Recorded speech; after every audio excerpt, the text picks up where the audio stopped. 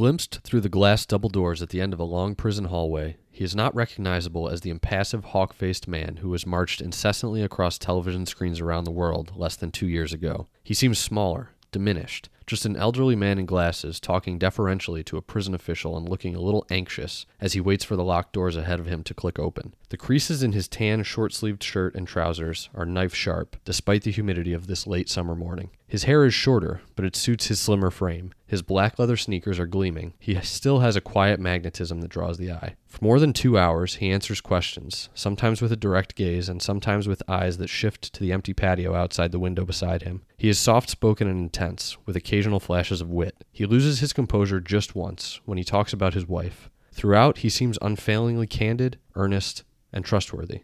But then, he always does, even when he is lying. That is his talent and his curse. That is what enabled him to pull off the largest Ponzi scheme on record. That is what will enable him to spin the facts and obscure the truth about his crime for as long as he lives. Bernard L. Madoff, inmate number 617-27054, is the best-known prisoner currently held at the sprawling Federal Correctional Complex on the outskirts of Butner, North Carolina.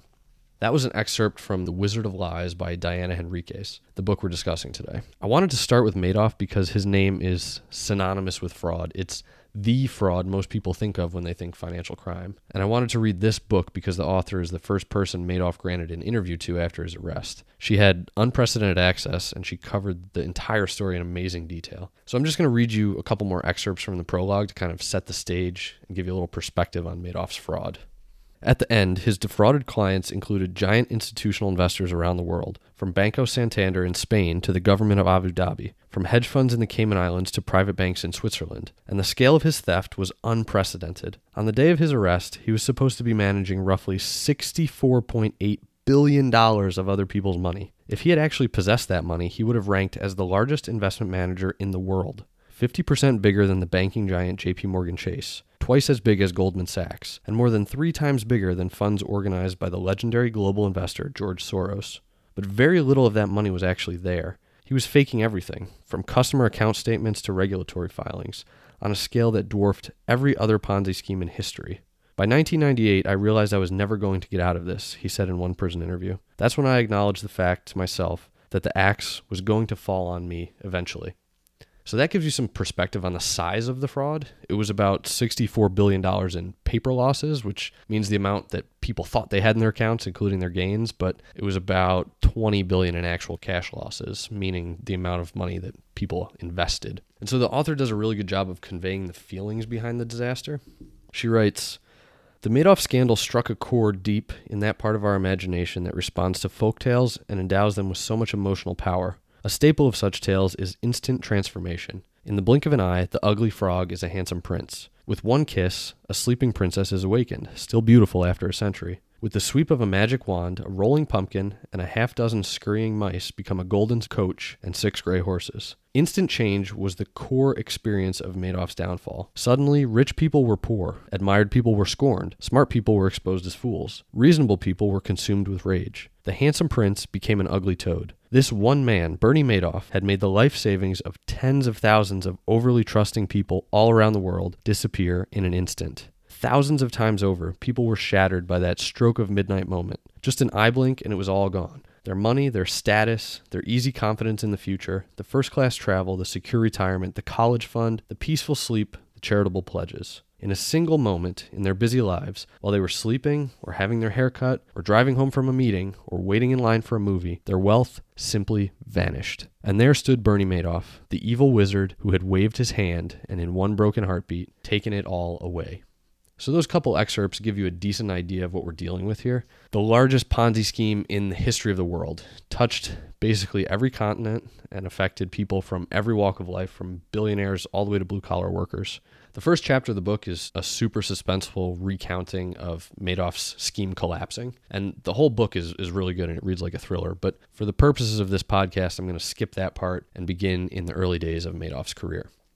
So Madoff started a brokerage business in 1960 while he was still a senior at Hofstra, and the author compared this time period to the tech stock bubble of the late 90s. Basically, everything was going up and had been for a long time. Madoff went into business trading OTC, or over-the-counter stocks. These were basically everything that was too small to be traded on the big board at the stock exchange. And the early days of his career is where we start to see his true colors for the first time. He was managing money for a couple dozen people, mostly family and friends, and mostly people who didn't have a lot of money. And despite these people not having a high risk tolerance, Madoff put them into the modern equivalent of tech IPOs. He was outright breaking the suitability rule, and he knew it. So this is our first glimpse at an answer to one of the big questions we're trying to answer in these conversations. How can you best guard yourself against fraud? And one of the simple answers to that question is to avoid doing business with people who do unethical things. If a man cheats on his wife, or if he cheats on the golf course, what's to say he isn't going to cheat you out of your money? This, of course, isn't a hard and fast rule, but as we'll see time and again with Madoff, he was willing to break a lot of small rules, so it's not really surprising that he was also okay with breaking big rules. To that point, in May of 1962, the market basically crashed.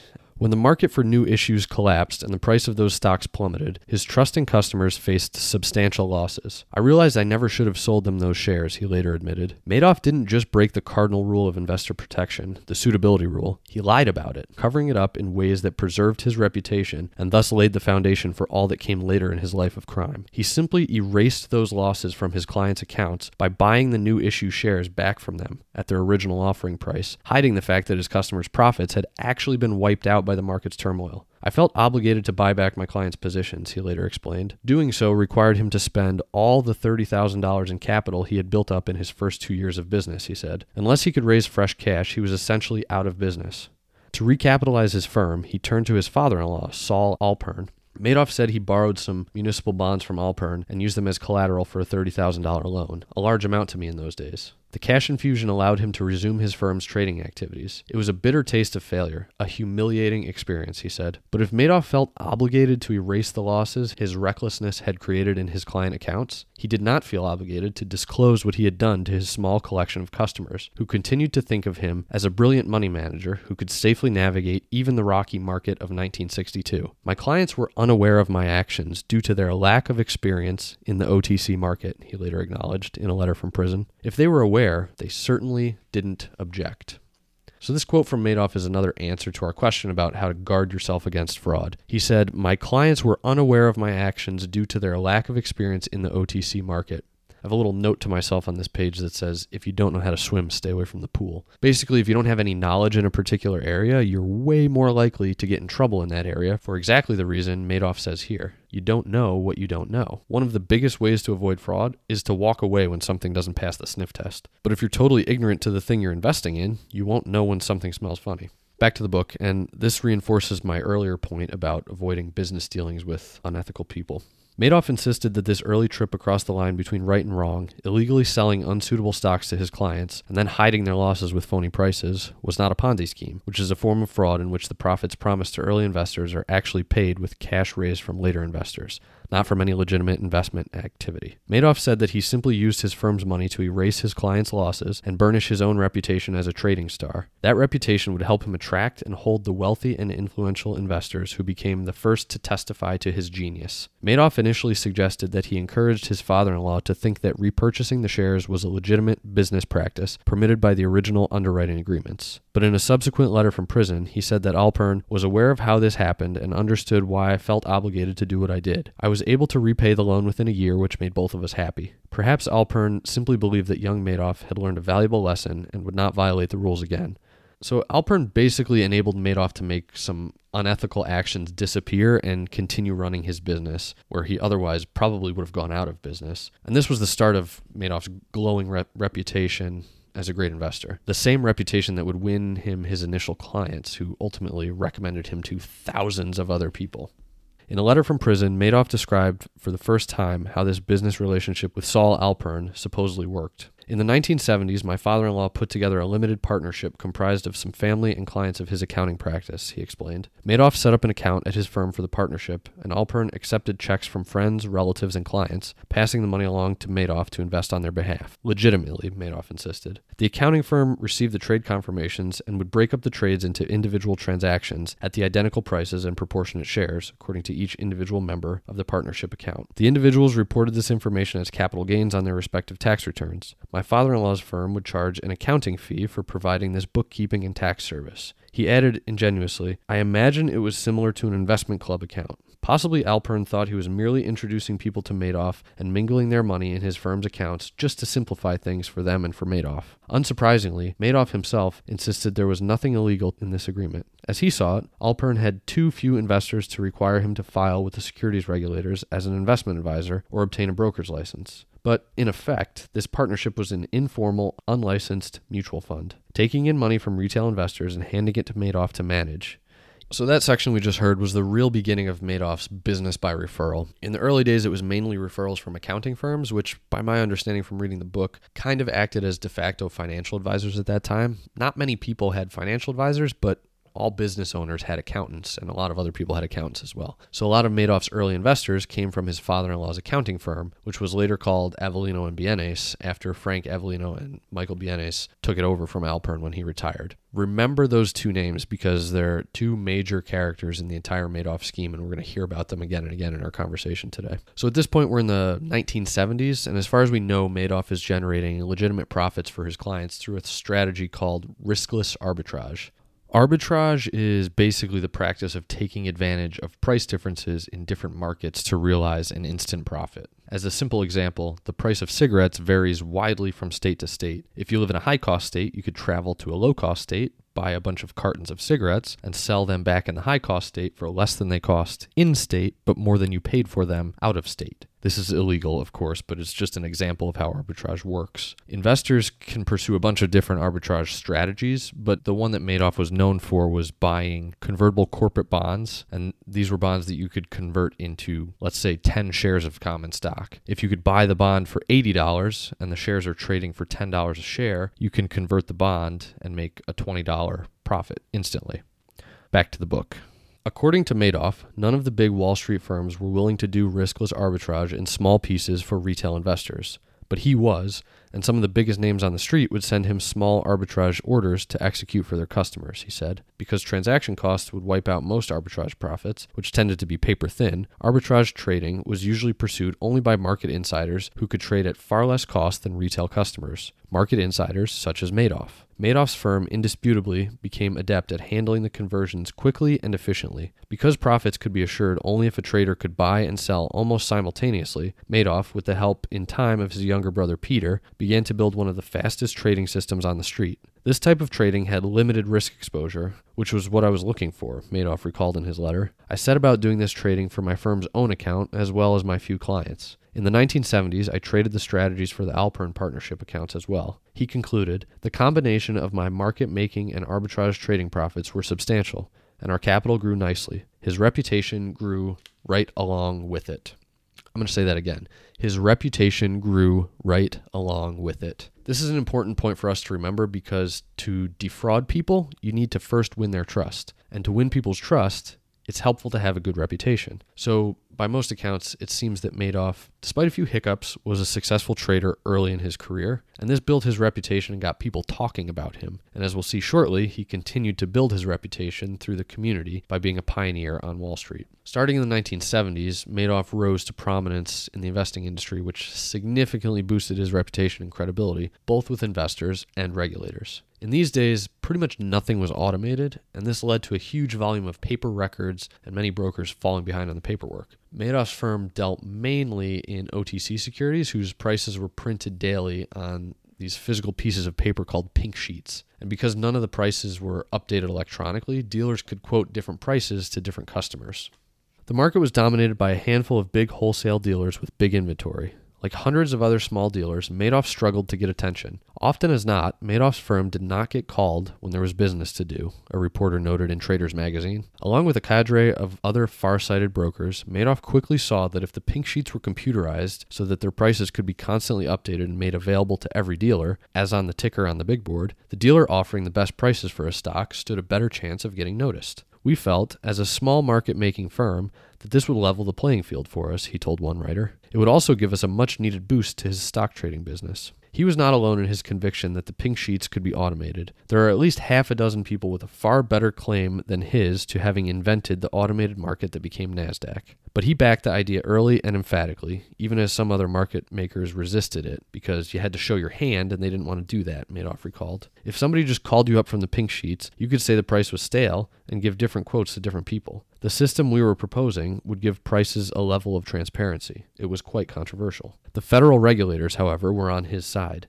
They quickly saw that computerizing the pink sheets would shed more light on price quotes and create more competition in the OTC market. That could narrow spreads and give investors a better deal. Madoff allied himself firmly with the forces of automation. The regulatory battles over automation would allow Madoff to add a few brushstrokes each year to his portrait as a committed market innovator, an ally in the crusade to drag the nation's tradition-bound markets into the modern age.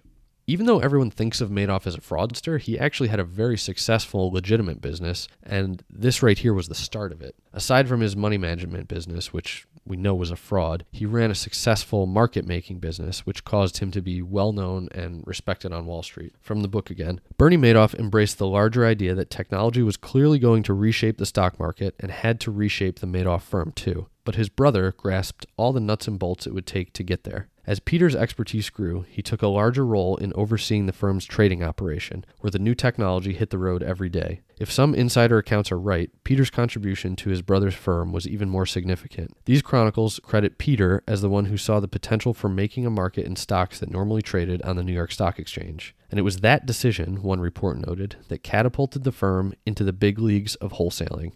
So we'll also see later some of the other things he did to enhance his reputation among peers and regulators, but being an early champion of automation and a pioneer of the NASDAQ was one of the big ones. Then, of course, there was his reputation among clients and potential investors. So we see two major events that take place around the same time that created a huge influx of money for Madoff. The first was Avellino and Bienes changing the way they handled their clients. These guys are the accountants I mentioned a few minutes ago who were pooling their clients' money and giving it to Madoff to invest. Because their paperwork was becoming way too much of a burden, they decided to change their arrangement. Instead of holding individual accounts for each client, they would treat the client money as a loan, and they began paying a pre-stated interest rate to their clients on a quarterly basis. The second thing that happened was the hyperinflationary environment of the 1970s. As inflation climbed to double digits, investors were desperate for higher returns, and many of them were foolish enough to hope for high returns and low risk.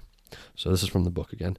That impossible dream was exactly what some lucky people said they got year in and year out from Frank Avellino and Michael Bienes. Real, steady interest payments, zero volatility. Because Madoff's returns, like those of a lot of arbitrage traders of that era, were always within a narrow range, the payment of interest to their clients made sense to them. It meant that for some quarterly payments, they'd pay out a little more than they received from Madoff, and for others, they'd pay out less than they received. But in the end, it would all even out. And if most clients left the interest in their accounts to grow, the rough edges would become all but invisible over time. Avellino and Bienes seemed to have turned the speculative and risky practice of investing in the stock market into a smooth and predictable revenue stream, like interest on a high-grade corporate bond without the erosion of capital. Bernie Madoff's steady returns made this possible. In an inflation-obsessed environment, the change that Avellino and Bienes made in how they handled the first investors recruited by Saul Alpern put Alpern's little business, serving a cluster of friends and family, into overdrive. Word spread, and the word was that Avellino and Bienes was the only way to invest with the remarkable Bernie Madoff, who would not accept individual customer accounts. So the number of Avellino and Bienes investors grew exponentially, and the amount of money involved grew right along with it. And the firm always paid. No one ever complained or expressed doubts about their operation. No wonder the checks poured in and the referrals were incessant. Bienes insisted later that he and Avellino never advertised, we never promoted, We never sent out a Christmas card, and the money came in. When they had collected a substantial sum, they would send it to Madoff. At the end of each quarter, they would draw money from the firm's Madoff account and deposit it to cover the individual interest checks they mailed out. Apart from the money, the amount of trust that customers invested in this back-of-the-envelope arrangement was remarkable. No one on Wall Street or in regulatory agencies in Washington had ever heard of Avellino or Bienes. There were no brochures, no fact sheets, no paperwork at all, and the two accountants made it emphatically clear that there never would be, so don't ask. All you could expect was a simple receipt stating the amount you'd invested and the promised interest rate. That's all we'd say. We were very tough, Bienes recalled later. Those were the rules. Put nothing in writing. I wrote a note on this page that says, if you're in a situation like this, you're eventually going to get screwed. And this speaks to another one of the questions we're trying to answer by studying Madoff. How do otherwise intelligent people get tricked? I think the simple answer is greed, but if you consider a situation like the 1970s where it was pretty difficult to make an investment that was going to keep up with inflation, it had to be super enticing to find something like Avellino and Bienes were offering. And greed will make you ignore red flags. Red flags like a word-of-mouth investment. Red flags like a guaranteed rate that was higher than you could find in most other places. Red flags like the absence of paperwork and the insistence that there would never be any. These things seem glaringly obvious in hindsight, but I'm sure it was easy to ignore them in the moment. The best thing we can do to protect ourselves from future greed is to remember these lessons that we're learning here today. Don't let a desire for something to be true blind you to the fact that it's obviously false. Back to the book here. Despite these highly unorthodox arrangements, a host of investors came to believe that this, at last, was a legitimate solution to their gnawing investment dilemma. Traveling far beyond regulated Wall Street, they set up camp in a murky land with no written rules and no adult supervision. They nevertheless thought they had found a safe haven. They were getting the security of consistent returns without sacrificing the higher inflation-beating profits of more volatile, riskier investments. Wildly underestimating the risks they were taking, they felt lucky to have been allowed to invest money with, that is, to lend money to, Avellino and Bienes. For so many smart but credulous investors, the road to Madoff led through a regulatory no-man's land. And for many of them, that road was paved, wittingly or not, by their trusted business accountants. Frank Avellino and Michael Bienes were merely the first. We're going to see many more times how these different relationships were established to funnel money to Madoff. And like we just heard, Avellino and Bienes were the first, but they were only one of many. And so this is another recurring theme of both this book and fraud in general. New industries and or industries with little or no regulation are the perfect place to commit fraud. This doesn't mean that you should avoid these industries altogether, because oftentimes there's a lot of money to be made here. It does mean that you need to be much more cautious and go in with the expectation that you're much more likely to lose your money. All right, now we're going to take a look at how the fuel was poured on the fire. After Avellino and Bienes, Madoff had 4 ultra-wealthy clients who began to give him their money and bring him money from other people. This is an excerpt from the book. Stanley Chase was one of a quartet of very wealthy Jewish entrepreneurs who had set up accounts with Bernie Madoff by the end of the 1970s. The others in this elite club were Carl Shapiro, a legendary success in the garment industry, Norman F. Levy, a giant in the New York real estate business, and Jeffrey M. Pickauer, the youngest of the 4, who would start out peddling tax shelters and emerge by the end of the next decade as a man for whom the term wheeler-dealer might have been invented. Starting in 1970, Chase set up 3 formal partnerships that raised money from other people and invested it with Madoff. This made Chase the forerunner of the hundreds of entrepreneurs who would create and peddle private funds designed solely to carry other people's money to Madoff's door. Chase set up the first formal feeder fund. A feeder fund is simply a fund that raises money from investors and puts it into one or more other funds. Feeder funds raising cash to invest with Madoff would proliferate like oversexed rabbits after 1990, but it all began here with Chase's first partnership. Chase collected fees from his investors for running these 3 early funds, which looked very much like informal mutual funds, although he never registered them with the SEC. He did not believe he needed to because he had only a few dozen direct investors. For similar reasons, he did not think he needed to be registered with the SEC to act as an informal investment advisor. Most of his clients found their way to him through word of mouth, either within the creative Hollywood circles frequented by his wife or through an accounting firm he used. And although he and his investment accounts were unregistered and unregulated, Chase and his many clients apparently felt confident that nothing would go wrong. Each of Chase's 3 partnerships took in money from additional sub-funds, other formal but unregistered partnerships that collected money and paid fees to their separate general partners. All the money, whether gathered directly through his own companies or indirectly through the sub-funds, was invested with Madoff. Unlike Chase, the other members of this core clientele did not form feeder funds or actively recruit streams of other investors for Madoff. But like Chase, they would stay with him for at least 4 decades, reaping astonishing profits and underwriting his credibility among other rich investors from Park Avenue to Palm Beach to Beverly Hills. Their affinity for him seemed at least partly rooted in their status as self-made men who had great confidence in their own well-tuned bullshit detectors. Yet those detectors never seemed to buzz around Bernie Madoff. Young as he was, he would not turn 40 until 1978. Madoff already had an air of calm mastery, free of any razzle-dazzle or phony showmanship. He didn't seem greedy for their patronage. He never tried to entertain them with jokes or personal stories. Rather, he listened appreciatively to their jokes and their personal stories. He never seemed to be trying to impress them, and, perversely, that impressed them. The fact that Madoff was able to impress these people and develop deep, trusting relationships was the key to his fraud. Because although he was managing money for thousands and thousands of people, most of that money came to him through conduits beginning with a few key relationships. Think of it like a set of Russian nesting dolls, where each doll is passing their money on to the bigger one. And because of these relationships, Madoff only had to cultivate the trust and admiration of a relatively small number of people. I'm going to read you another excerpt here that will give you a better idea of how he was building these key relationships that opened the door to a ton of downstream money.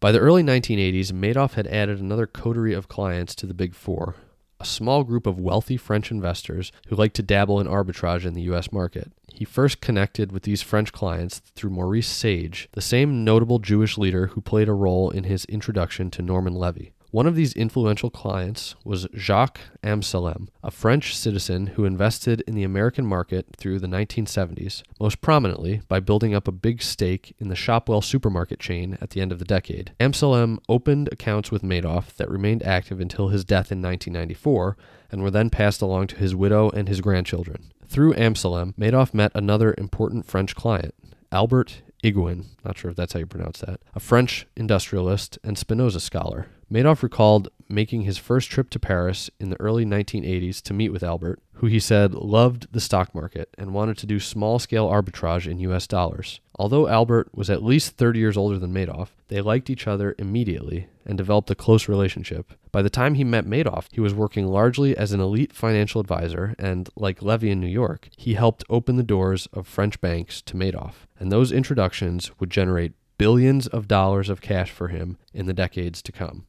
So Madoff was cultivating these international investors, and he was also connecting with smaller brokerage firms in the U.S. that would ultimately funnel money his way. One regional brokerage firm that became a trusted conduit for Madoff investors was Engler and Budd in Minneapolis. Mendel Mike Engler founded the firm in 1961, and the relationship between his firm and Bernard L. Madoff Investment Securities represented an important step forward in the evolution of Madoff's secret money management scheme, trust by association. Saul Alpern's early recruiting efforts were clearly aimed at people who wanted to invest with his brilliant son-in-law, even if they were unfamiliar with the arbitrage strategies he pursued. Avellino and Bienes inherited that cadre of trusting investors who spread Madoff's fame through whispered word of mouth. But Mike Engler recruited investors who might never have heard of Madoff, but knew and trusted Engler himself. It became a familiar pattern. Initially, people invested because they trusted Bernie Madoff. Ultimately, people invested because they trusted the person or institution that was the last link in the long chain that led to Madoff. This is in the same vein as the Russian nesting doll comment I made a few minutes ago, and it turns out to be an important and recurring theme throughout the book. I call it outsourced trust. Madoff didn't actually have to trick that many people because the people who initially trusted him based on his good reputation did all the advertising for him. The further you outsource your trust, the more likely you are to be a victim of fraud. Here's another concrete example of what I'm talking about.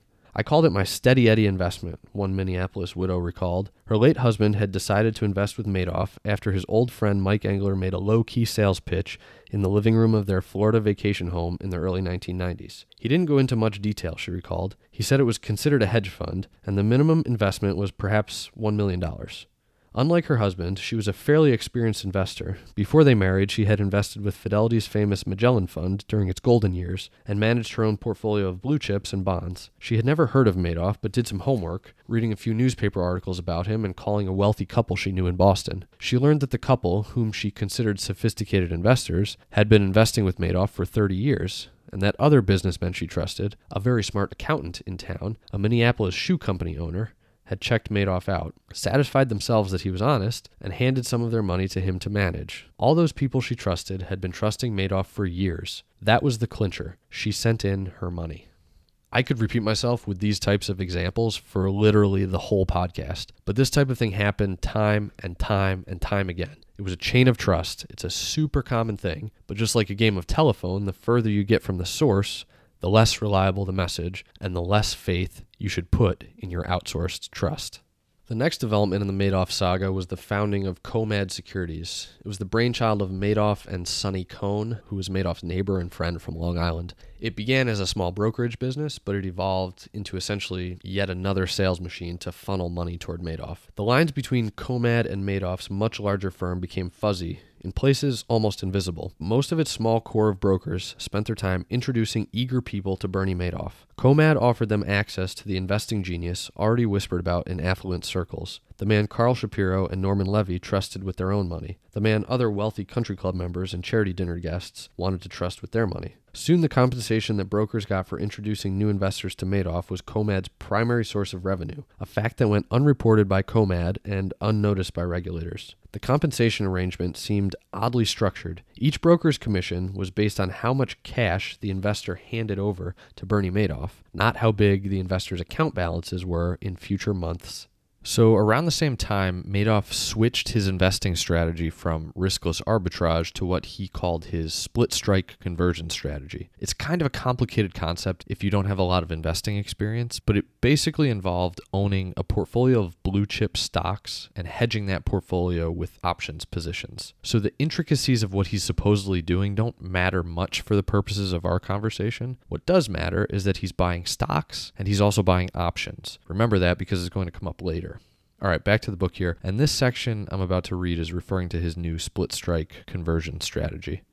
This investment approach had some credibility on the street. In December 1977, a public mutual fund called the Gateway Fund was set up in Cincinnati to pursue roughly the same strategy. Its early track record was quite impressive but highly volatile. Between 1977 and the period during which Madoff supposedly adopted a similar strategy, its monthly returns bounced around from a loss of 7.7% in October 1978 to a gain of 7.5% in August 1982. Beginning in 1983, its 12-month returns were formidable, if still unpredictable. In some 12-month periods during the early 1980s, its gains exceeded 20%. This would no doubt explain why the strategy looked like a winner to Madoff, and if he achieved comparable returns, he certainly would keep his investors happy. Unfortunately, the Gateway Fund remained too small and obscure to catch the attention of Madoff's later investors, who otherwise might have noticed that his pursuits of the same strategy was producing remarkably less erratic results.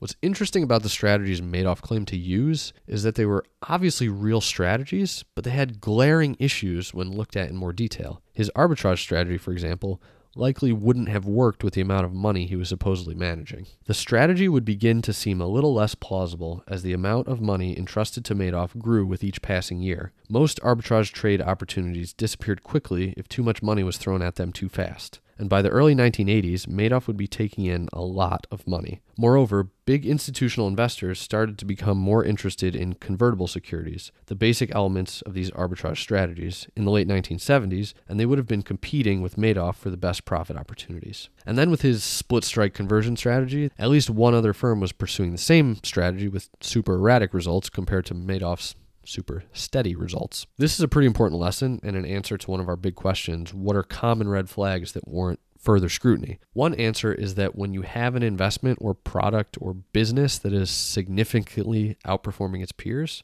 you need to ask why. And you need to get a satisfactory answer. In this particular case, a satisfactory answer did not exist. Sometimes it will, but you can't rule out fraud until you ask the questions. And keep in mind that you'll never get the answer of "this is a fraud." What will happen is you'll get an answer that doesn't make sense, and that's when you should walk away. Okay, let's jump back and talk about the amount of money Madoff had flowing in, because it was both insane and it was the opportunity for him to begin committing his fraud. But first, as a quick aside, there's a concept called the fraud triangle, and it's used to predict the likelihood of fraud taking place. When three elements are all present, people are more likely to commit fraud. Those elements are pressure, opportunity, and rationalization. So, as a quick example, imagine a bookkeeper at a local grocery store has a child that needs braces. That's the monetary pressure. This bookkeeper balances the drawers at the end of the night by herself.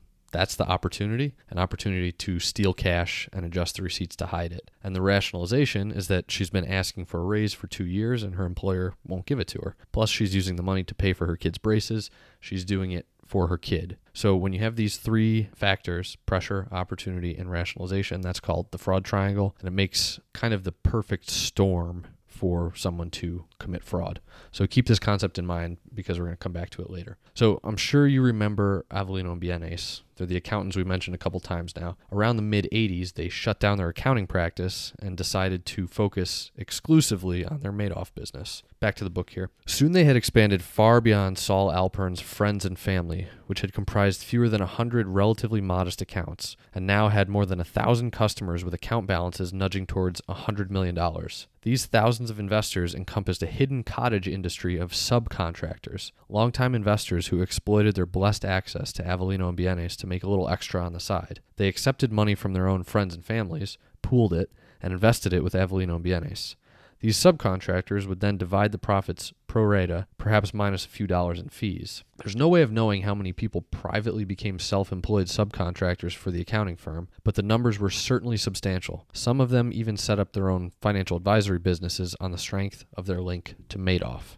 But that wasn't the only source of new cash. So by now, Madoff's reputation was growing, and he was becoming well known in philanthropic circles and the wealthy Jewish community. This led to more money flowing in. Lawyers at several New York City firms set up formal partnerships so their clients could invest with Madoff. The same pattern developed at prominent accounting firms, such as Koenigsberg Wolf and Stanley Chase's accountants, Halpern and Mantovani in Los Angeles, both of which formed conduit accounts through which their clients could invest indirectly with Madoff. Even Freeling and Horowitz, the small accounting firm that handled Madoff's brokerage firm audits, became a portal for others to invest with him. It was in these bull market days of the 1980s that a former SEC lawyer named Jeffrey Tucker decided to leave the law firm he'd formed and set up an options trading fund with one of his clients. That client shared Midtown office space with a handsome former banker named Walter Noel Jr., who was trying to build his own money management business. Sometime in 1989, Tucker parted company with his former client and began working exclusively with Noel to put the finishing touches on a new fund to be called Fairfield Greenwich. At about this time, Tucker's father-in-law, a retired knitwear manufacturer,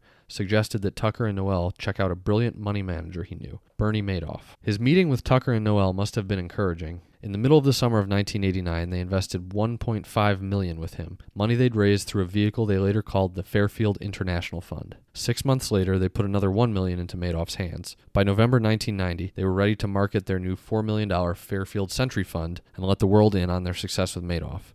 Around this same time, there were two coinciding forces that created the perfect environment for Madoff's fraud: a weakening regulatory environment and a major market crash. So I'll give you a little background here. Under Ronald Reagan's deregulatory policies of the 1980s, the SEC's budget was cut significantly and its leadership changed. These factors led to the most talented staff lawyers leaving the SEC, and in turn, their capabilities to monitor violations and enforce laws were significantly undermined. During the same time period, Madoff was elected to the NASD's Board of Governors. NASD was basically a self-regulatory organization for the securities industry. It was the predecessor to FINRA. And then in 1990, Madoff became the chairman of the NASDAQ. So consider all these factors combining. A weakening regulatory environment. Madoff had an inside seat on the self-regulatory body for the industry, so he was intimately familiar with the fact that the regulatory environment was weak. And then he becomes chairman of the NASDAQ, which bolstered his already impeccable reputation. While all this is happening, the stock market crash of 1987 puts tremendous pressure on Madoff's business because some of his biggest investors wanted to withdraw their money. I'm going to read you a few excerpts here that kind of all ties these things together. The market crash had profoundly shaken the confidence of some of Madoff's largest clients, men he thought he could count on to keep their portfolios intact and leave their wealth in his hands. Men such as Carl Shapiro and Jeffrey Pickauer suddenly began to cash in their paper profits and withdraw their money. They were worried all the gains they had would disappear in the years just after 1987, Madoff said in his first prison interview. Of course, this is the story according to Madoff, possibly the least reliable source in history. So it might be true that years before the 1987 crash, he was already robbing Peter to pay Paul, robbing the Avellino and Bienes accounts perhaps to pay Chase and Pickauer, Levy and Shapiro. He has consistently denied this, and so far there has been no evidence to the contrary in the public record. But he did not deny that the roots of his Ponzi scheme were planted in the cash demands he faced following the 1987 crash. And after all, even if his Ponzi scheme was already up and running, those unexpected withdrawals after the crash would have pushed him to the wall. One must wonder if Madoff's first-hand awareness of the NASD's failings as a regulator encouraged him to think he could get away with his Ponzi scheme long enough to work his way out of the losses he was incurring.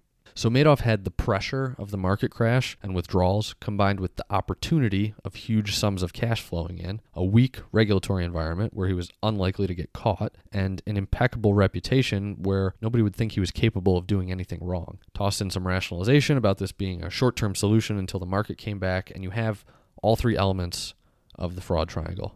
All right, I want to read you one more passage from this section that helps us answer another one of our key questions. How do fraudsters win trust? What was it about Madoff that made all these smart, analytical people trust him so much, so easily, for so long? Impressions gathered from personal experience with Madoff and from interviews with dozens of people who knew him provide a few clues. Unlike so many successful con artists, Madoff was never showy or brash, never overtly charismatic. Instead, without saying a word, he seemed to create a quiet but intense magnetic field that drew people to him, as if he were true north, or the calm eye of the storm. One associate called it an aura. Like a gifted actor, he drew one's attention simply by stepping on stage, by entering a room. He wore his expertise casually. He had the decoder ring, one former regulator recalled, and he seemed seductively unflappable in times that felt messy, chaotic, and scary to everyone else. He inspired confidence and made people feel safe. Another close associate recalled Madoff's cool smile during the almost weekly bomb scares at the Lipstick Building that followed the terrorist attacks in 2001. He was always the last one out of the office, ushering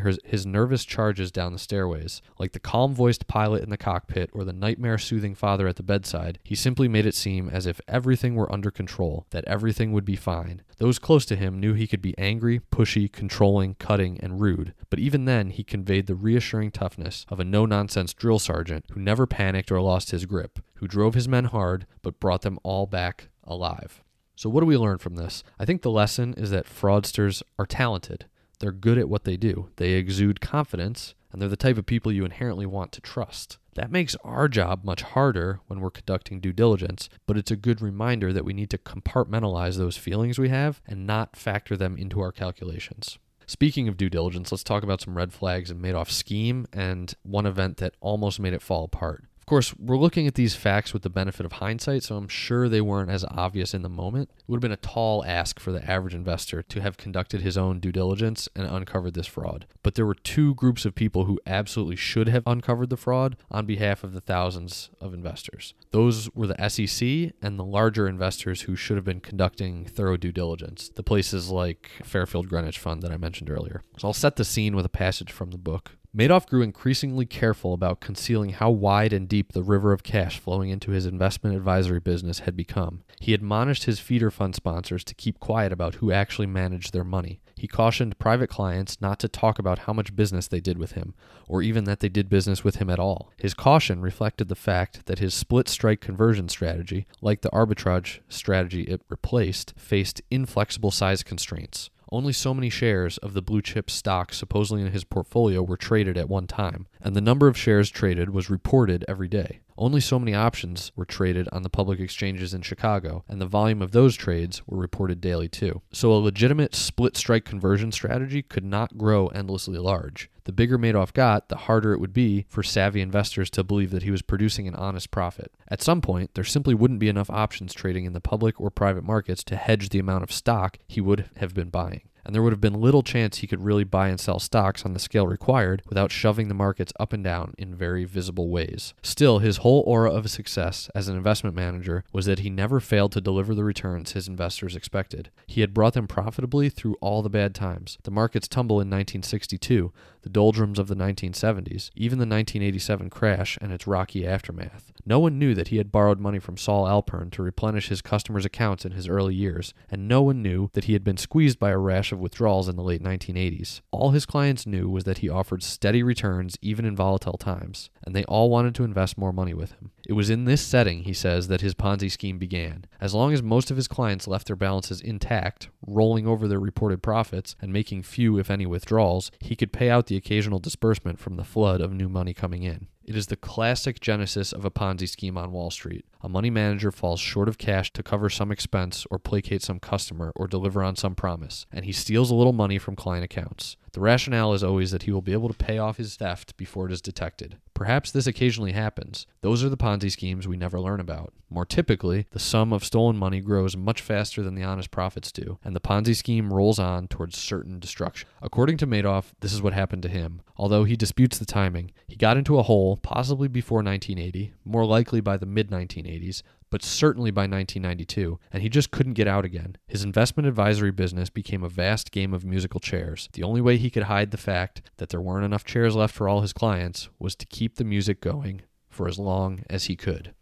And then two of our familiar characters almost stopped the music. I'm sure you remember Avellino and Bienes. By this time, they had at least 1,000 investors, and many of those investors had investors under them. Well, one of those investors had published a fact sheet for the fund he was raising, and the fact sheet advertised 13.5% yields with no risk of losing capital. This fact sheet made its way to the SEC.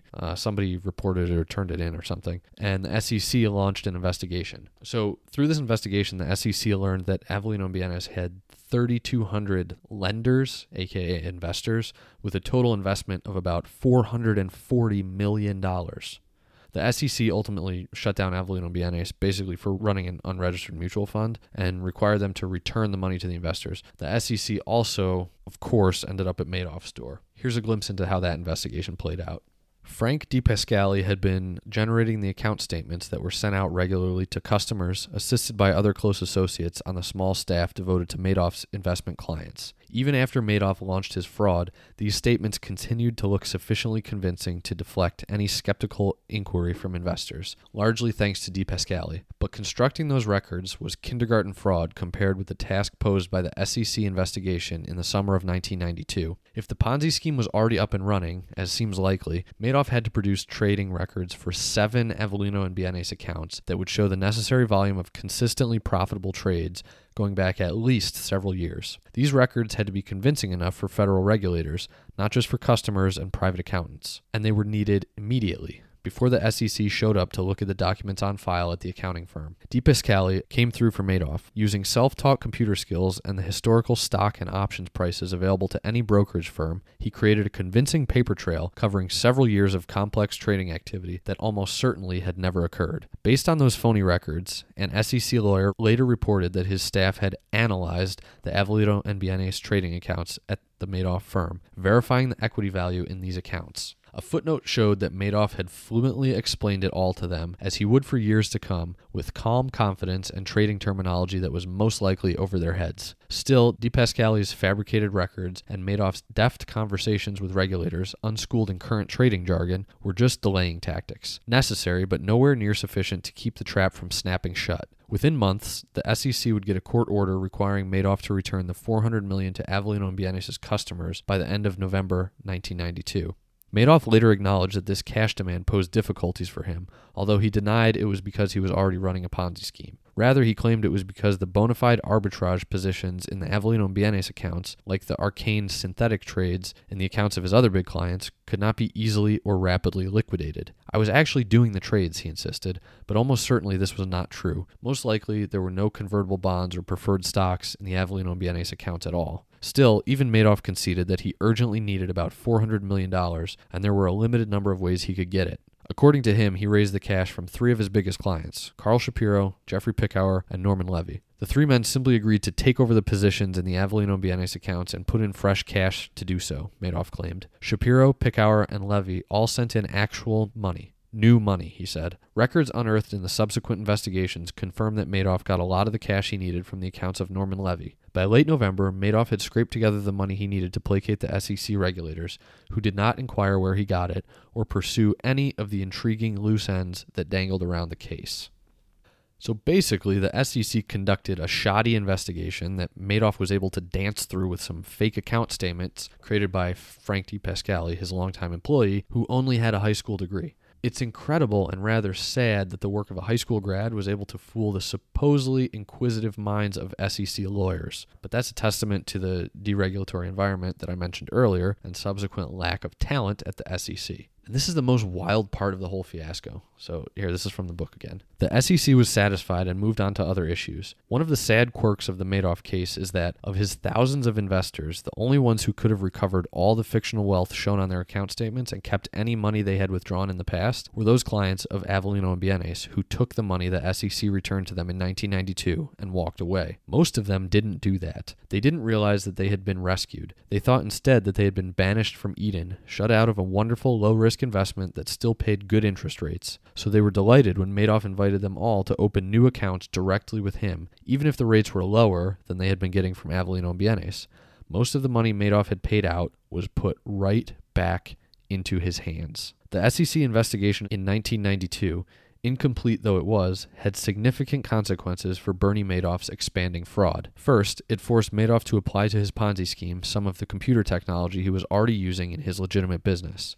It was simply impossible for Frank DePasquale to concoct manually the trading records and monthly statements for the thousands of new accounts Madoff had suddenly inherited from Avellino and Bienes. Madoff needed help to automate the Ponzi process somehow, and he turned to DePasquale for help. DePasquale, in turn, allegedly relied on two computer programmers who had joined the firm a few years earlier and who were later accused of designing software for one of the firm's new IBM AS400 computers that simplified the process of generating the fictional account statements. DePasquale and some of his staff allegedly researched the necessary trades from the historic record, and then the customized Ponzi software would allocate those trades in perfect proportions among the various customer accounts using a simple mail merge computer function. Besides reducing the manual labor involved, this automation provided new opportunities for deception. It was around this time that Madoff leased separate space on the 17th floor of the Lipstick Building, ostensibly for his new IBM computers, but actually to create a more secure environment for his increasingly elaborate fraud. As he later recalled, he set up the separate suite because I could not have operated in view of the other people on the 18th floor. The nondescript warren of offices and cubicles on the 17th floor became Frank DePasquale's domain, a private laboratory for his creative deceptions. As DePasquale perfected his craft, he branched out. He devised fake clearinghouse forms that showed up on computer screens, perfect replicas, regularly updated. On Madoff's orders, he kept a supply of old letterhead stationery and used it when backdated paperwork was needed for files that regulators wanted to see. In time, he even ordered the creation of a software program that made it look to an observer as if a trader at one computer terminal were buying or selling from an investor's account, when in fact the trader was merely exchanging keystrokes with another staff member at a computer hidden in a room down the hall. This Potemkin Village paper trail became so convincing that Madoff was able to fool dozens of insufficiently skeptical regulators and inadequately observant lawyers and accountants for years. Now, this was obviously a very sophisticated fraud, and the elaborate records created by DePasquale would have been convincing to anyone at first glance. But those records would not have held up to deeper digging and independent verification, which is what the SEC should have done but never did. If they had only independently verified the trades or confirmed with the DTCC that Madoff was actually holding the securities he claimed to be holding, the whole thing would have unraveled almost instantly. And verification of assets is the number one thing you would do in an investigation of a Ponzi scheme. But the SEC was operating at an amateur level, so they didn't do that, and they basically allowed the fraud to continue. So as a super interesting aside here, there was one individual who did enough due diligence in the early 90s to realize that Madoff was a fraud.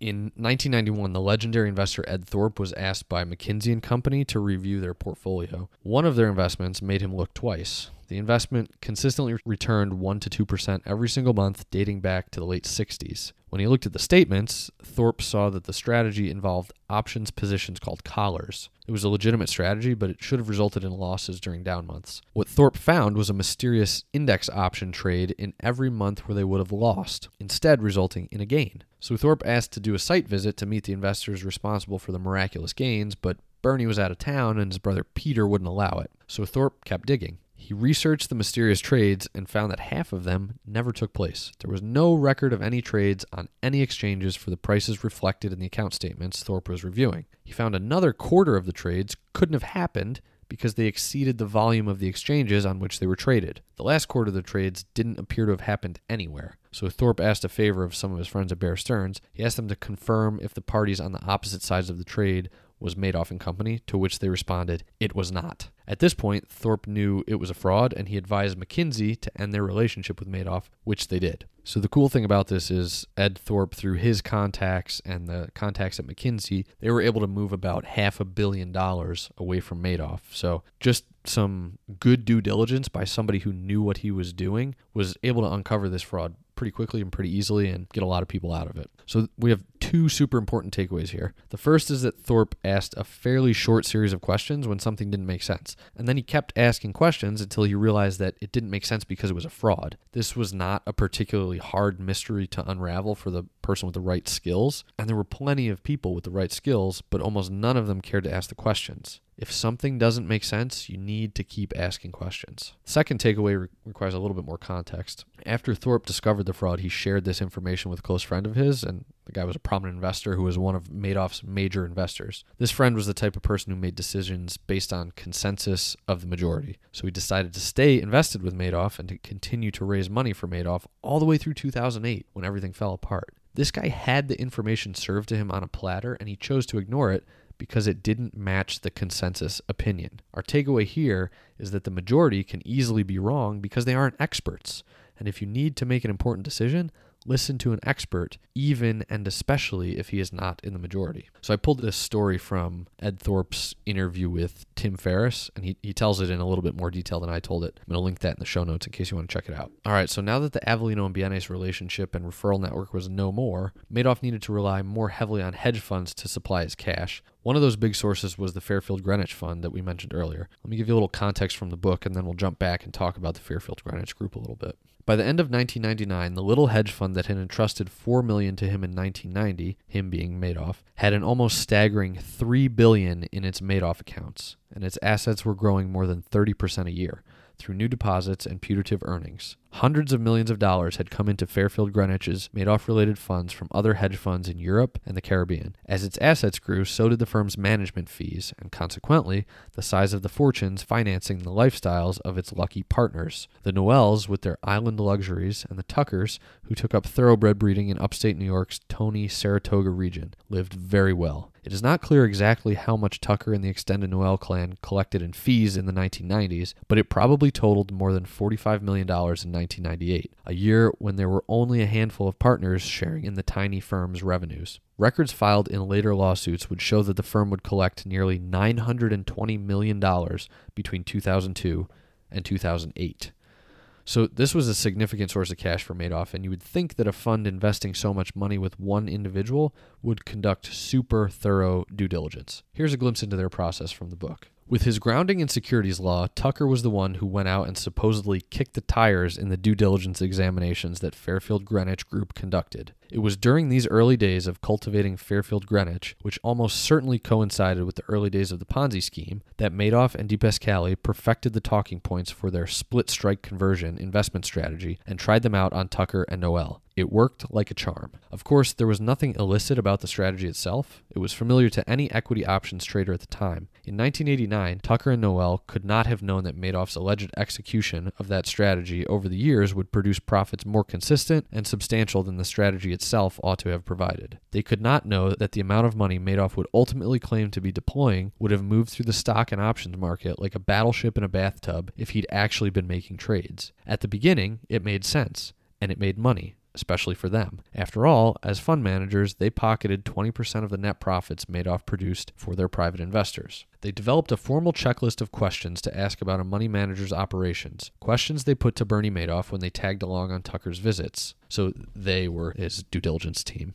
Madoff or DePascali would answer some of the questions, show them the fake records, perhaps even do a little phony computerized trading in their accounts as they watched, and then show them the bogus clearinghouse statements that backed up what they had been told. Some questions Madoff simply refused to answer. In hindsight, his intransigence may seem like a blatant red flag, but at the time, given Madoff's status in the financial industry and apparent success on Wall Street, it was all too convincing. The young due diligence staffers apparently did not raise any concerns with the partners, or if they did, they were ignored. As Fairfield Greenwich expanded and raised money to invest elsewhere besides with Madoff, its people reviewed audits and asked careful questions of those other money managers. Like Madoff, the other managers were successful, and the other small funds prospered. Unlike Madoff, those other managers actually answered questions fully and provided the documentation requested. In time, Fairfield Greenwich began to take pride in the quality of its due diligence work and describe it in glowing terms in its marketing materials to distinguish itself from the other hedge funds popping up and offering oddly similar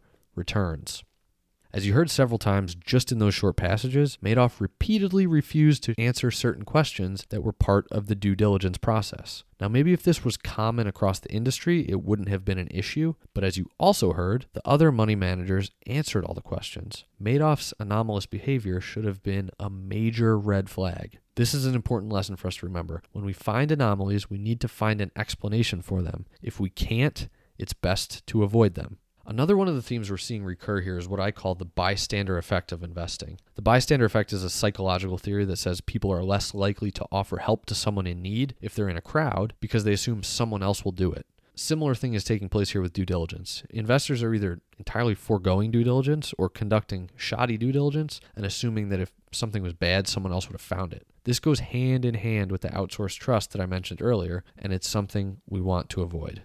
So at this point, we've discussed some of the more subtle red flags, the things that people conducting due diligence or regulatory exams should have noticed. But then in May of 2001, 2 articles were published within weeks of each other, both raising major questions about Madoff's operation. The first was published in a hedge fund industry publication by a writer named Michael Okrant. This is from the book.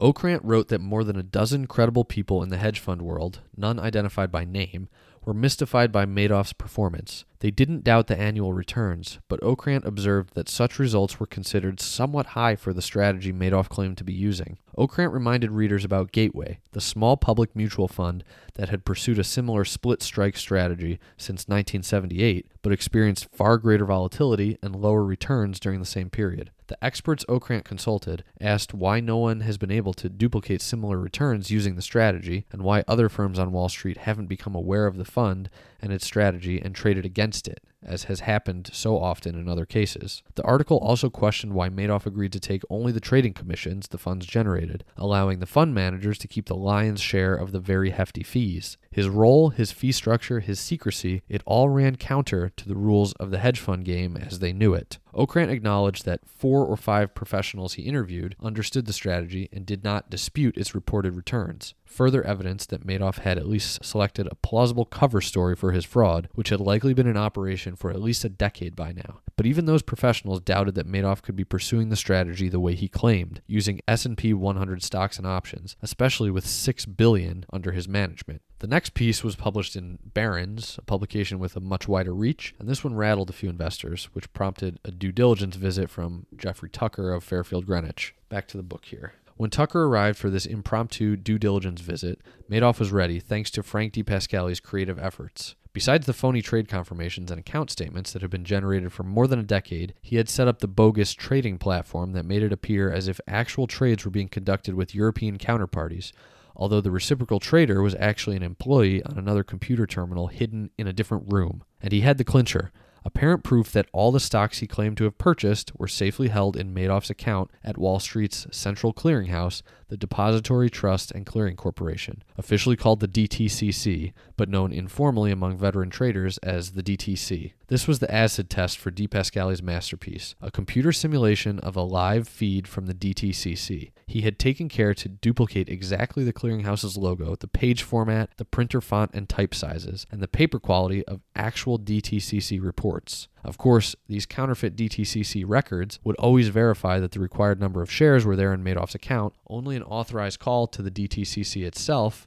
would have proven otherwise, and the clearinghouse was careful to keep customer information confidential. Tucker later told regulators about this pivotal visit with Madoff at the Lipstick Building. Far from resenting any implied suspicions, Madoff encouraged Tucker on this occasion to be skeptical, to verify the trading being conducted for the Fairfield Century Fund. Tucker was shown an official-looking purchase and sale blotter showing a record of each trade for his funds. Then he was shown a journal that supposedly contained stock records for the Madoff firm. "Pick any two stocks," Madoff said. Tucker first picked AOL Time Warner, which he knew was among the Century Fund's holdings. Meanwhile, either Frank or Bernie had activated the computer screen, explaining it would provide a live feed to Madoff's account at the DTCC. They continued to move pages of the screen until they got to the AOL page, Tucker recalled. In the stock journal, he could see the number of AOL shares that Madoff should have owned for his hedge fund clients. On the screen, he could see the number of shares credited to Madoff by the clearinghouse. Tucker had never actually seen a live feed from a broker's DTCC account, as subsequent lawsuits would point out. Even if he had, it is unlikely he could have detected that this one was fake. After all, DePascali had access to a real DTCC account screen every day. There was one available to the legitimate brokerage firm, and he had taken great pains to ensure that his imitation exactly matched the original. Madoff encouraged Tucker to pick another stock, but Tucker was satisfied. The shares were there. There was no possibility of fraud. He left reassured that there was nothing to the Barron's article, no reason at all to be concerned. Even without the tour de force demonstration provided to Tucker, most of Madoff's burgeoning collection of hedge fund clients apparently shrugged off the skeptical articles in May 2001, certain that their trust was justified by Madoff's character and reputation. One of them, Ezra Merkin, kept a copy of the Barron's article in his files for years, but continued to invest hundreds of millions of dollars with Madoff. Now, although we'd probably like to hold Tucker accountable here, I'm not sure there's any way he would have been able to verify the information Madoff provided. Regulators, on the other hand, should have been able to confirm this information. The Barron's article specifically raised some eyebrows at the SEC, but consistent with their weak track record, they didn't even open an investigation. Lack of action had become almost reflexive at the understaffed agency, uncertain of its mandate and unsure of itself. The turnover rates for SEC lawyers, accountants, and investigators, which averaged 15% in 2000, were twice the average rate for comparable government positions. At the salaries available, it seemed unlikely that those spots would be claimed by anyone but raw recruits. In the years ahead, increasingly creative Wall Street criminals like Bernie Madoff would be policed by increasingly inexperienced and ill-trained SEC investigators. This is a theme we're seeing throughout this story, and I believe we'll see in the other books we study for this season. New industries and industries with little regulation or poor regulation are prime targets for fraud. There were numerous opportunities where the SEC should have detected and shut down Madoff's fraud, but due to their poor funding, poor leadership, and inexperience of staff, they were just unequipped to deal with a criminal as crafty as Madoff. Also, hedge funds, which were some of the major sources of Madoff's cash, were a relatively new, little understood, and pretty lightly regulated industry. One major takeaway here: if you're playing in new or lightly regulated industries, be hyper aware of red flags for fraud. Around the same time, a strange quantitative analyst named Harry Markopoulos began referring accusations about Madoff to the SEC. This is from the book. When Markopoulos analyzed Madoff's returns, he found that they did not remotely track the performance of the blue chip securities Madoff was supposedly buying. He saw no honest reason why Madoff would let his feeder funds reap the huge management fees while he only got the trading commissions. He doubted there were enough index options in the world to hedge a portfolio as big as Madoff's, and he noticed that Madoff had lost money in only 3 of the 87 months between January 1993 and March 2000, while the S&P 500 had been down in 28 of those months. Markopoulos immediately and accurately concluded that Madoff was cheating somehow, either running a Ponzi scheme or using his knowledge of incoming orders to trade ahead of his customers and thereby benefit from the price changes caused by their transactions. Unfortunately, because Markopoulos was crude, condescending, and unwilling to convey his complicated findings in simple language, he was not taken seriously, or at least not seriously enough for the SEC to open an investigation. So in addition to Markopoulos and the 2 articles that I just mentioned, other entities were asking questions about Madoff as well. One of those entities was Ivy Asset Management, a firm on Long Island that invested their personal money, their private clients' money, and their pension fund clients' money with Madoff. By 1991, some Ivy executives had heard disquieting rumors about Madoff, according to emails obtained through subsequent litigation. By 1997, they had noticed that the volume of publicly traded index options was too small to cover the implementation of Madoff's investment strategy just for their own clients, and they believed him to be handling several $1 billion for other clients as well. Flying back to New York City with Bernie Madoff after a meeting with one of the upstate Union pension funds, a senior Ivy executive allegedly asked him about this mismatch between options volume and the assets he managed. Madoff brushed off the question, saying he might trade a few options with banks or foreign exchanges, but that it was rare. The Ivy executive apparently did not argue with Madoff, although he knew that the mismatch actually happened quite frequently, but he must have looked unconvinced. A few months later, perhaps to head off any lingering doubts, Madoff mentioned to this executive that he occasionally traded options on other exchanges, but the options that Madoff supposedly used were traded exclusively on the Chicago Board Options Exchange. His story still didn't add up. One of Ivy's founders grew even more pointedly doubtful about Madoff over the next few years, although he later denied he suspected a Ponzi scheme. In an internal memo in 2001, he observed that Madoff can personally bankrupt the Jewish community if he's not real. Responding in 2002 to a staffer's attempt to analyze and explain Madoff's remarkably consistent returns, he wrote, Madoff, you omitted one other possibility. He's a fraud. Based on their growing uneasiness, the Ivy executives had eased their own wealth and that of their private clients out of Madoff's hands by roughly $2,000. They did not remove their pension clients' money from the Madoff accounts, according to a subsequent lawsuit against them. Apparently, the unions were happy with the steady returns. Moreover, Ivy benefited from the continuing fees and from having the pension money counted as part of its assets under management, a key benchmark in the investment advisory business. So the small pension plans for a host of union workers, totaling more than $220 million, stayed with Madoff. That little bit we heard there about the management fees is something that pops up again and again throughout this story. Hedge funds were making crazy money on management fees because Madoff delivered consistent returns. But when the hedge funds wanted to conduct thorough due diligence, they were often met with resistance from Madoff. He would simply tell them to take their money out and leave him alone. So they had two options: stop pestering Madoff and quietly collect their management fees, despite unanswered questions, or take their money elsewhere. What do you think most of them did? Of course, they kept quiet. We'll take a look at one more example of somebody taking issue with Madoff before we move on. In 2002, an investment consulting firm called Rogers Casey was reviewing a line of hedge funds that invested in Madoff from a company called Tremont Partners. They didn't like what they found. Here's what it says in the book. The basis for this warning was that Tremont simply could not see inside Madoff's black box. It receives limited independent third-party transparency, the firm said, translating its simple message into the jargon of the financial consultant. Rogers Casey's analysts did not like Madoff's habit of moving entirely into treasury bills at the end of each year, clearing his own trades and sending out his own trade confirmations, which they noted he could be making up. Rogers Casey's rating for the Madoff-related Tremont funds was sell. Notes in the Rogers Casey files for the Tremont funds, dated February 26, 2004, actually included some clear, unequivocal English. The Madoff exposure is a potential disaster. Even though some products would not be directly affected, Tremont's products will still see their reputations vaporized when Madoff rolls over like a big ship. I think the point we should take away from all these examples is that the people who were honestly conducting due diligence were easily able to find plenty of red flags. So while it's easy to look back with the benefit of hindsight, it was also possible to detect this fraud while it was happening and remove yourself as an investor.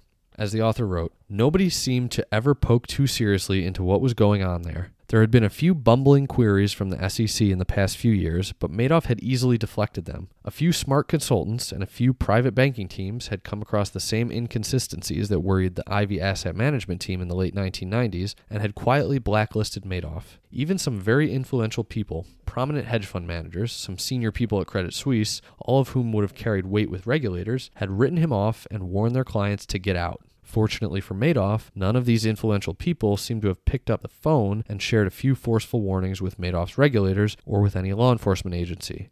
Finally, in 2005, Madoff was facing a real SEC exam.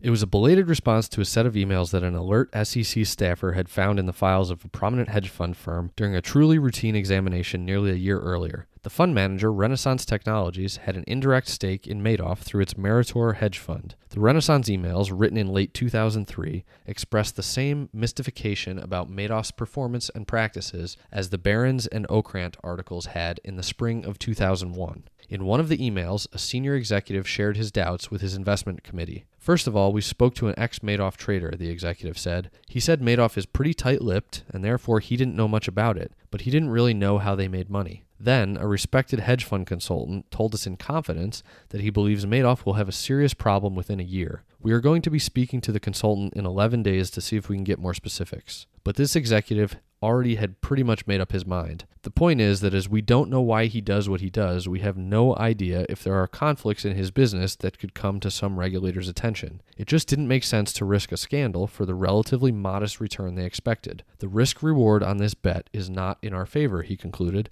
adding, "Please keep this confidential." The SEC examiner showed the intriguing emails to his supervisor, who took them seriously and asked him to learn more from the hedge fund. But when the SEC staffer returned, the Renaissance executive was dismissive. They surely could have helped the young SEC examiner who was trying to figure out what Madoff was doing. But apparently, the people at Renaissance, like those at Credit Suisse and Rogers Casey, who had quietly blacklisted Madoff by early 2004, didn't want to get involved. A top Renaissance executive, Nat Simons, later explained that he felt that all the information Renaissance had was readily available to the SEC. Despite the fact that we are kind of smart people, we were just looking at matters of public record. It's not like we needed a PhD in mathematics, Simons said. Besides, he said, the information they relied on wasn't that hard to get. Indeed, although Simons didn't know it, the SEC had already gotten this information without any help from elite players such as Renaissance. Although it dismissed Harry Markopoulos's accusations in 2000 and 2001, it received similar warnings in May 2003. The tip came into the SEC's Washington office as a result of a 2002 survey of the hedge fund industry by the SEC's Investment Management Office. At that time, the agency encouraged executives to report any suspicious activity, and on May 20th, 2003, a hedge fund managing director actually did. He told the SEC in confidence that his firm had considered investing in 2 different Madoff feeder funds, but backed off both times. There were all kinds of red flags, he said, but the most worrisome was the fact that nobody he talked with in the options trading community confirmed doing any business with Madoff. Of course, that community of traders was supposed to keep customer information confidential, but it still seems strange not to confirm even a general business relationship with someone who should have been one of their biggest customers. The tip was sent along to the SEC office that handled brokerage firms, where it sat unexamined for months.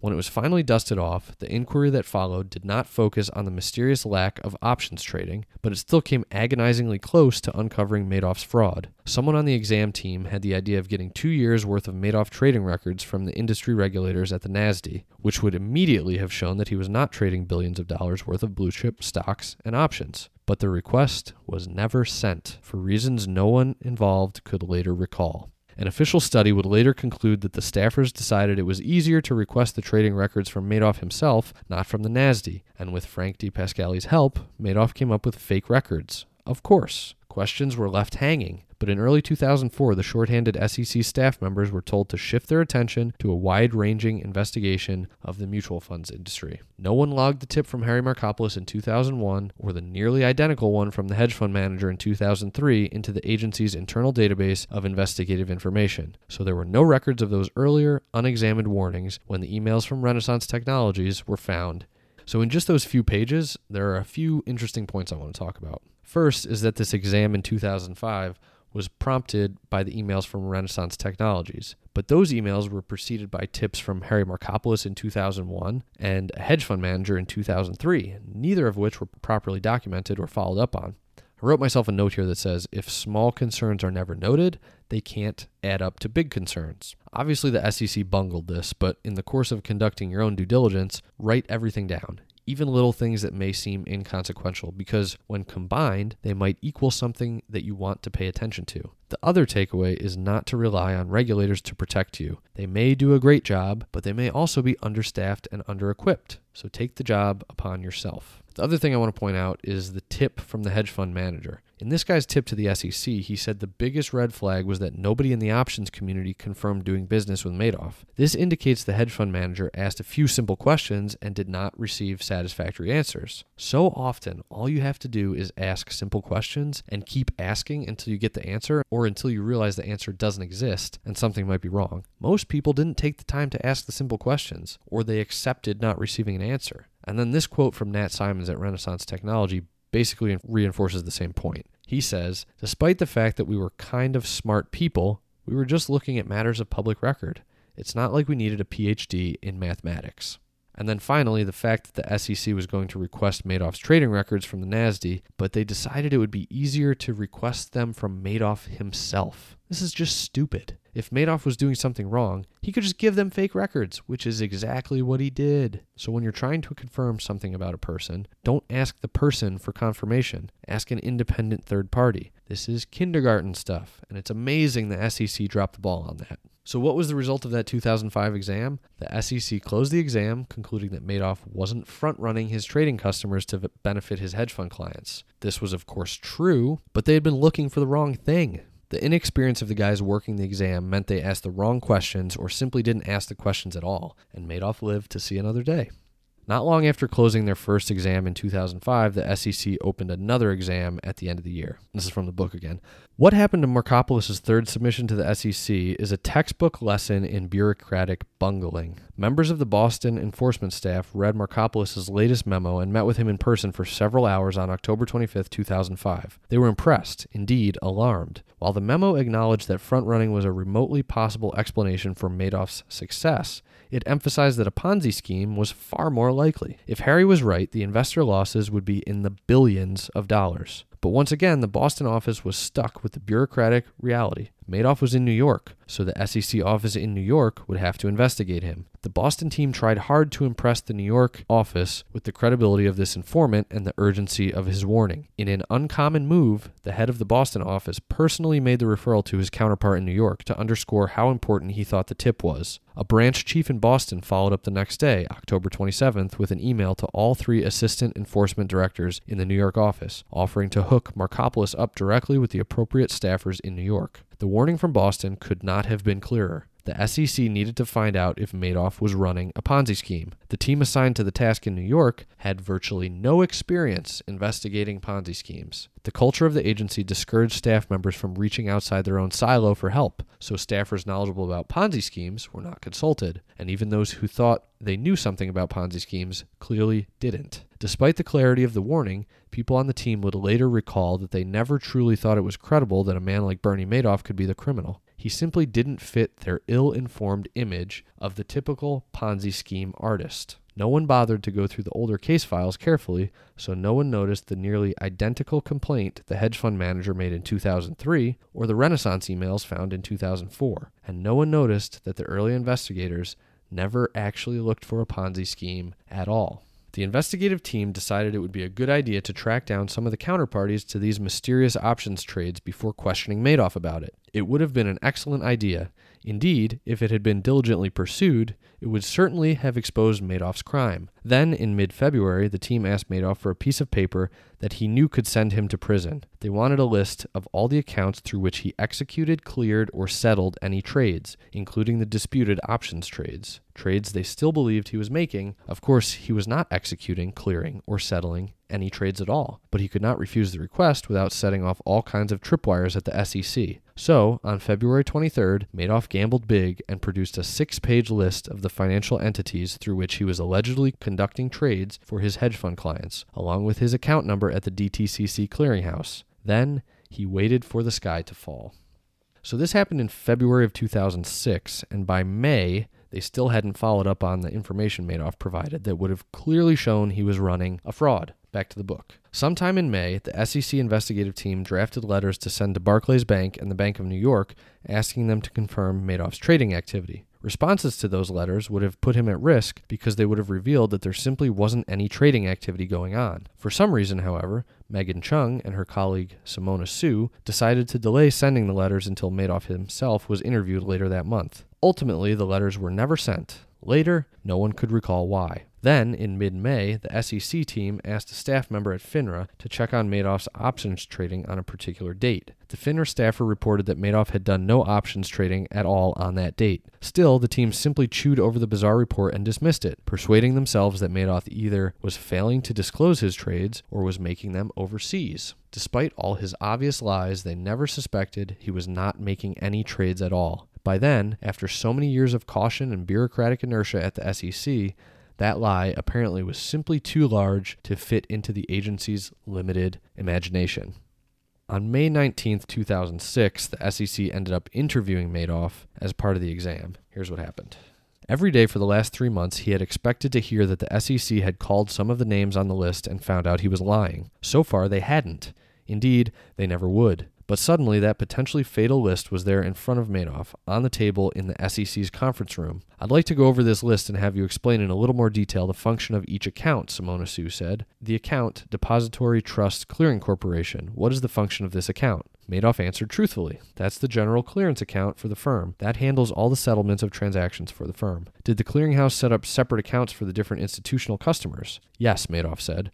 Well, there was one big account, but different codes for whether the securities belong to the brokerage firm or to an institutional customer. You know what those codes are? No, Madoff said. But DTC would know? Yes, he said. Well, that was probably the final fatal step, the moment when his time ran out. I thought it was the end. Monday morning, they'd call the DTC and this will be over, he recalled later, and it never happened. That astonished him, he said, because if you're looking at a Ponzi scheme, it's the first thing you do. If the investigative team had checked Madoff's clearinghouse account that day or on the following Monday, they would have found that it held less than $24 million in blue-chip stocks at a time when it should have held either billions of dollars worth of stock or an equal amount in treasury bonds based on the account statements they had seen. But the investigators misunderstood how the clearinghouse worked and wrongly assumed that it would be hugely laborious to sift out the hedge fund transactions from the firm's normal high-volume trading business, so they didn't follow up on the DTCC account. When its team officially closed this flawed investigation on January 3, 2008, after a long period of inactivity, it would conclude that, despite all the lies they had discovered, there was no evidence of fraud. I think you can at least make a weak argument for why nobody else detected Madoff's fraud, but the SEC dropped the ball again and again. They had numerous opportunities to blow the lid off the whole thing, but inexperience, bureaucracy, ego, and incompetence prevented them from protecting the people they were tasked with protecting. And that meant the whole thing didn't come crashing down until Madoff's sons turned him in at the end of 2008. The next part of the book basically details the last year of Madoff's scheme, which continued to unravel due to increasing doubts about his legitimacy during the market collapse of 2008. How is Madoff still making money when everyone else is losing money was the question ringing in everyone's ears. This led to increased scrutiny, increased withdrawals, and Madoff reaching a point where he knew the withdrawals were very shortly going to exceed the cash he had in the bank. So he confessed to his sons, and his sons turned him in. The remainder of the book talks about the legal proceedings and the bankruptcy process. I found this part really interesting, but it's super detailed and not really relevant for our discussion here. I'm just going to flip through the rest of the book and read you some short passages that I think will help us solidify some of the lessons we've talked about. One of Madoff's victims was Elie Wiesel, the Holocaust survivor and famous author. He gave a talk on the scandal that had a few powerful lines.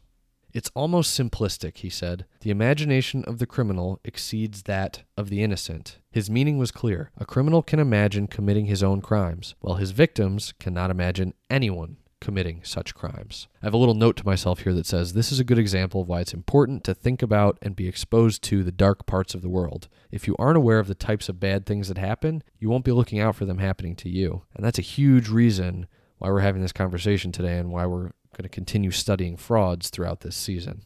All right, this next passage talks about the people who should have known.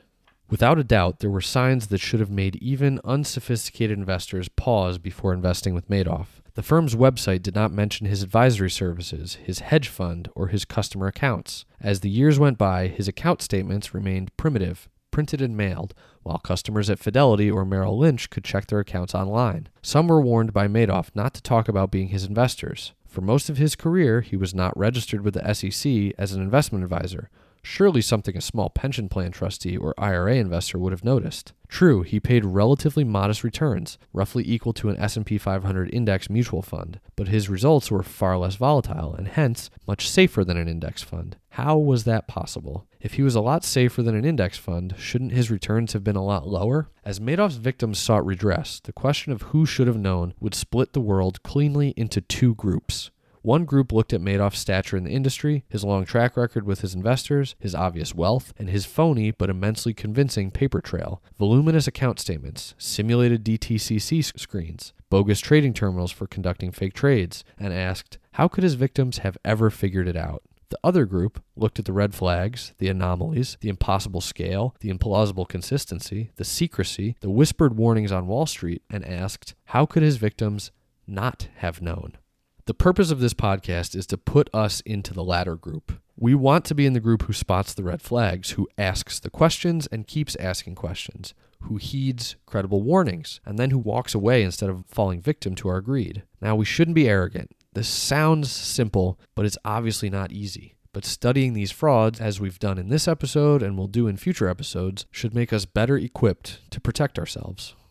In the epilogue, the author had a single sentence that stood out to me. She wrote, Like so much that Madoff says, it is a plausible, detailed, credible-sounding explanation that starts to fray after it is handled a few times. This, I think, is a really key point. Handling information multiple times with multiple people is one of the best ways to feel out the inconsistencies. If you're uncertain about something, discuss it with a friend or a colleague. Let them ask you questions. Make sure you can explain everything. Search for the holes. Handling the information helps you find the gaps. These lines from the last few pages hang in my head as good reminders. Without training, we all wildly overestimate our capacity to detect risks and recognize criminals in the marketplace. This is the hard lesson of the Madoff case that none of us wants to accept. We all invest on faith. We all believe that trust is all we need.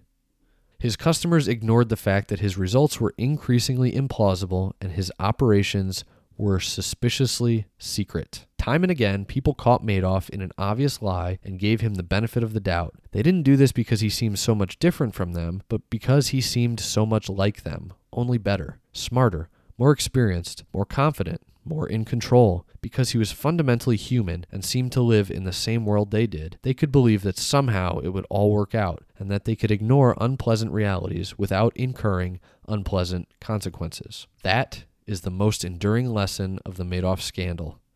In a world full of lies, the most dangerous ones are those we tell ourselves. And that is where I'll leave you. If you enjoyed this podcast and you want to learn more, I highly recommend reading the book. And if you buy it using the link in the show notes, you'll be supporting the podcast. You can also support the podcast by sharing it with your friends, sharing it on social media, sharing it in your newsletters, or anywhere else. And with that, we're one book closer to avoiding fraud as investors and entrepreneurs.